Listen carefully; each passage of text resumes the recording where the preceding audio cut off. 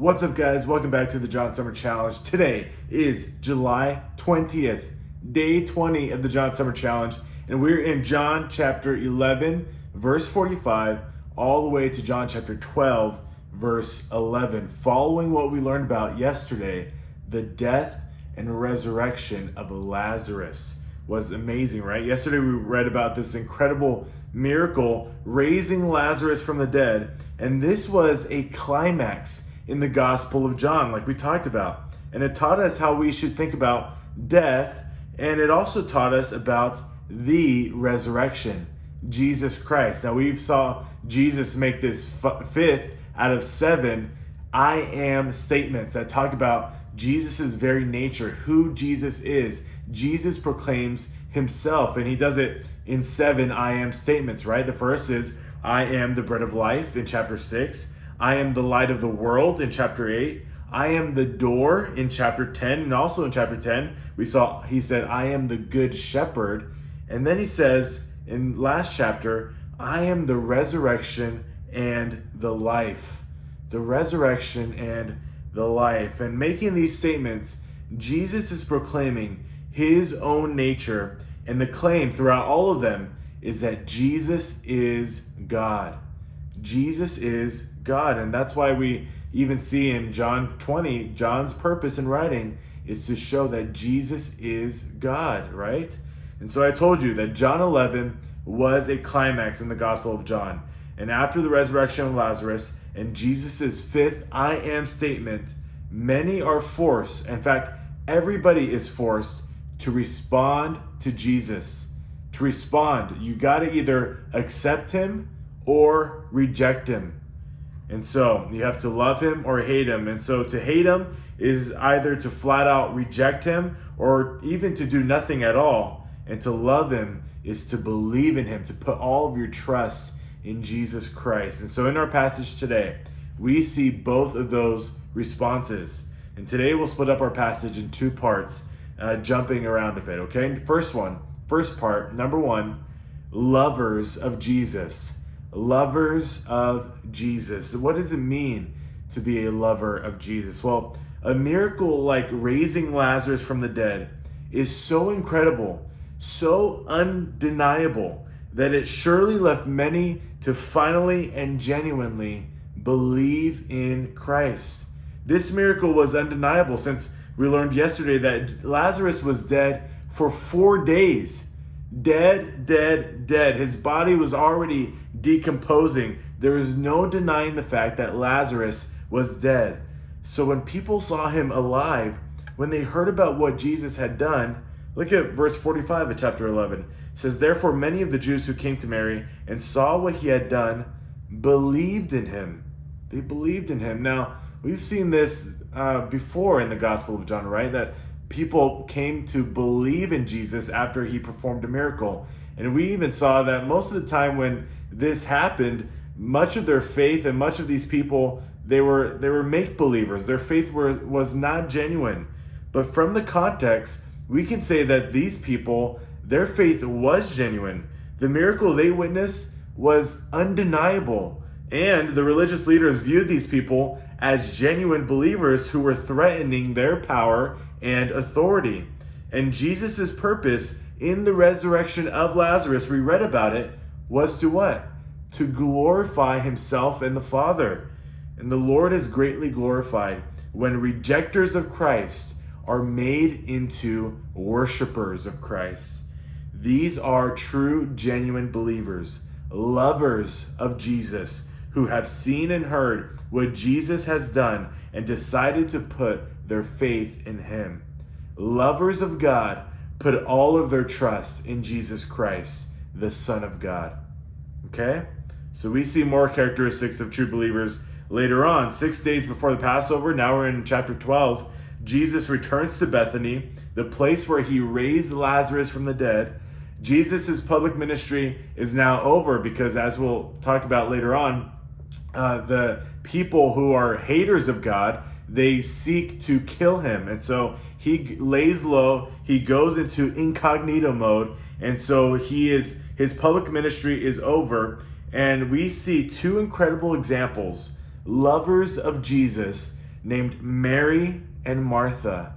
Mary and Martha. So first, let's look at Martha and her loving service. Her loving service. Look at verse 2 of chapter 12. It says, so they made him a supper there, and Martha was serving. Martha was serving. Though she served others as well, her service was primarily directed towards Jesus. She loved Jesus, and she wanted nothing more but to show her gratitude, to show Christ's honor by serving him.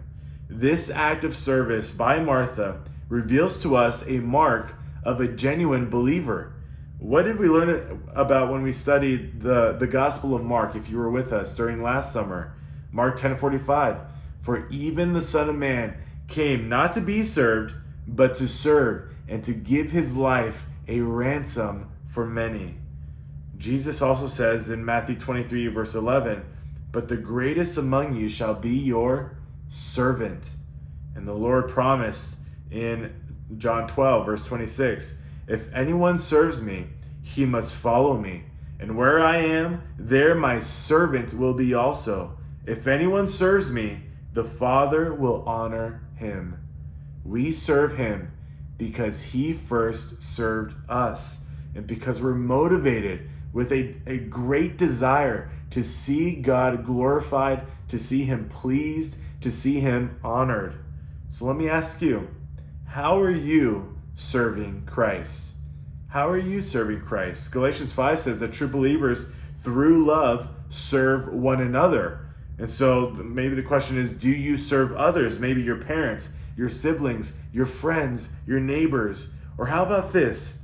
What better way to serve Christ than to serve the bride of Christ, the church? If you're a true believer in Christ, you come to church each Sunday to worship him, but are you serving him? Maybe you can serve by passing out treats. Maybe you can join the greeting team. Maybe you can join set up and tear down, or you can pass out sermon outlines, or you can work at the coffee table, or you can get a bunch of your friends and pass out Oreos to everybody. Become the Oreo team. It'll be amazing. What are you doing to serve the bride of Christ? What are you doing to serve others in general? By doing so, you are serving Christ and showing your love for him. This is what Jesus came to do, to serve by laying down his life for us. And so as true believers in Christ, like Martha, we are to serve Christ. We are to love him and honor him in this way.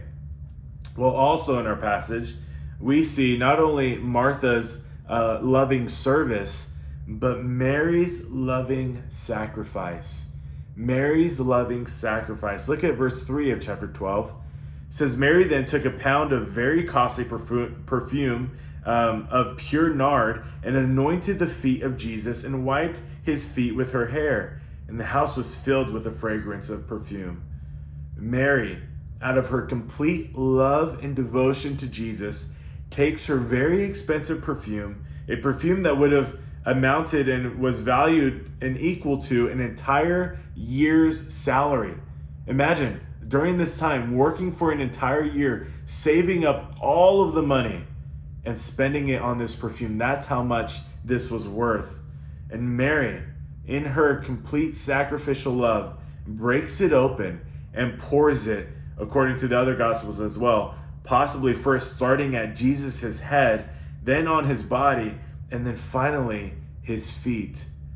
She then let down her hair and washed his feet with her hair. This is a scene filled with loving sacrifice from Mary. First, she sacrificed possibly her most valuable possession, this perfume. She doesn't care how costly it was, only the best for Jesus. Then she let down her hair, and you might be asking, what's so sacrificial about that? Well, this is actually a big deal during this time, because for a woman to let down her hair in this culture was actually shameful. It was a shame for a woman to let down her hair in public. But she didn't care what shame might be brought on her. She was only concerned about showing her love to Jesus, not about her reputation, what might happen to her, and none of that mattered. She only wanted to show her love to Jesus. And then finally, she washes Jesus's feet with this perfume. And in this culture, washing someone's feet was degrading. This was a job that only slaves would do. And Mary was not a slave, but in fact, she was a slave. And she was showing that here. She is a slave of Jesus Christ. She is a lover of Christ. And so she would sacrifice everything for him. Do you love God this way? Would you give up anything for Christ? Would you do anything for him? Or are these things of this world, are there things of this world that you just love too much, that it would just be too costly for you to give them up? Your video games, your social media, your phones, your possessions, your friends, your family. Are you willing to give it all up for Christ? True believers, true lovers of Jesus would sacrifice their entire lives for Christ because Christ sacrificed his life for us. Are you a lover of Jesus? Have you placed your faith, your trust in Christ? Do you serve him? Are you willing to sacrifice everything for him? These are marks of the true believer in Christ. And this is what we've seen in our passage today.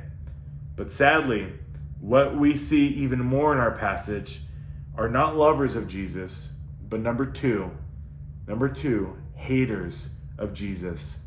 Haters of Jesus. These haters of Jesus undeniably, or unbelievably rather, even after witnessing Jesus raise Lazarus from the dead, still did not believe in Jesus. In fact, they even grew in their hatred towards Jesus. One author says about these unbelievers, quote, "This response of unbelief in the face of the clearest proof is confirmation of Christ's teaching in Luke 16:31, which says, 'If they hear not Moses and the prophets, neither will they be persuaded, though one rose from the dead.'" The chief cause of unbelief is not inadequate information, but a heart in rebellion against the authority of God and his word. End quote. It doesn't matter. It didn't matter what Jesus said, what he did. These people hated Jesus. Their hearts were hard and their eyes were blind. So it says in verse 47 of chapter 11, "Therefore, the chief priests and the Pharisees convened a council and were saying, 'What are we doing? For this man is performing many signs.'" Basically, what are we going to do about this guy? He's challenging our authority. He's challenging our power. We need to do something about him. The Pharisees and the Sadducees did not get along or agree on anything except one thing. They both hated Jesus, and they were extremely threatened by him. They feared that he would jeopardize their power and their authority. So, what do they decide? In verse 53 of chapter 11, "So from that day on, they planned together to kill him." To kill him. In their extreme hatred for Jesus, they have made it their goal to kill him.